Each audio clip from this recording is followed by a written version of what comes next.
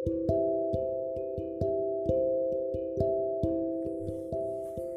hello everyone.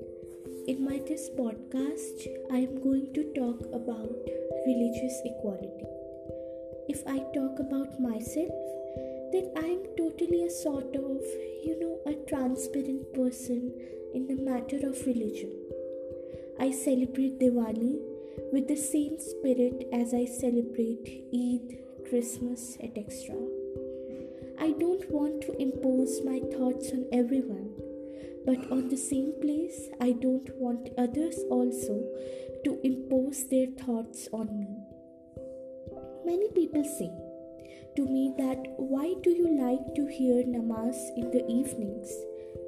Then I also have the right to ask them that why do you like to sing or hear bhajans?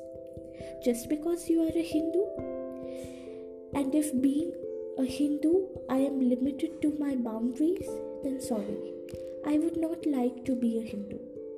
For me, carols, namaz, bhajans are not religious connections, but they are lifelong soulful connections which are enriched with peace, loyalty, love, kindness.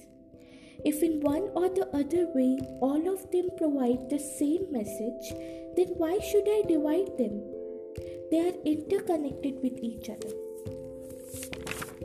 And if on the other hand, if I talk about my country, then people say that Hindustan is derived from Hindus.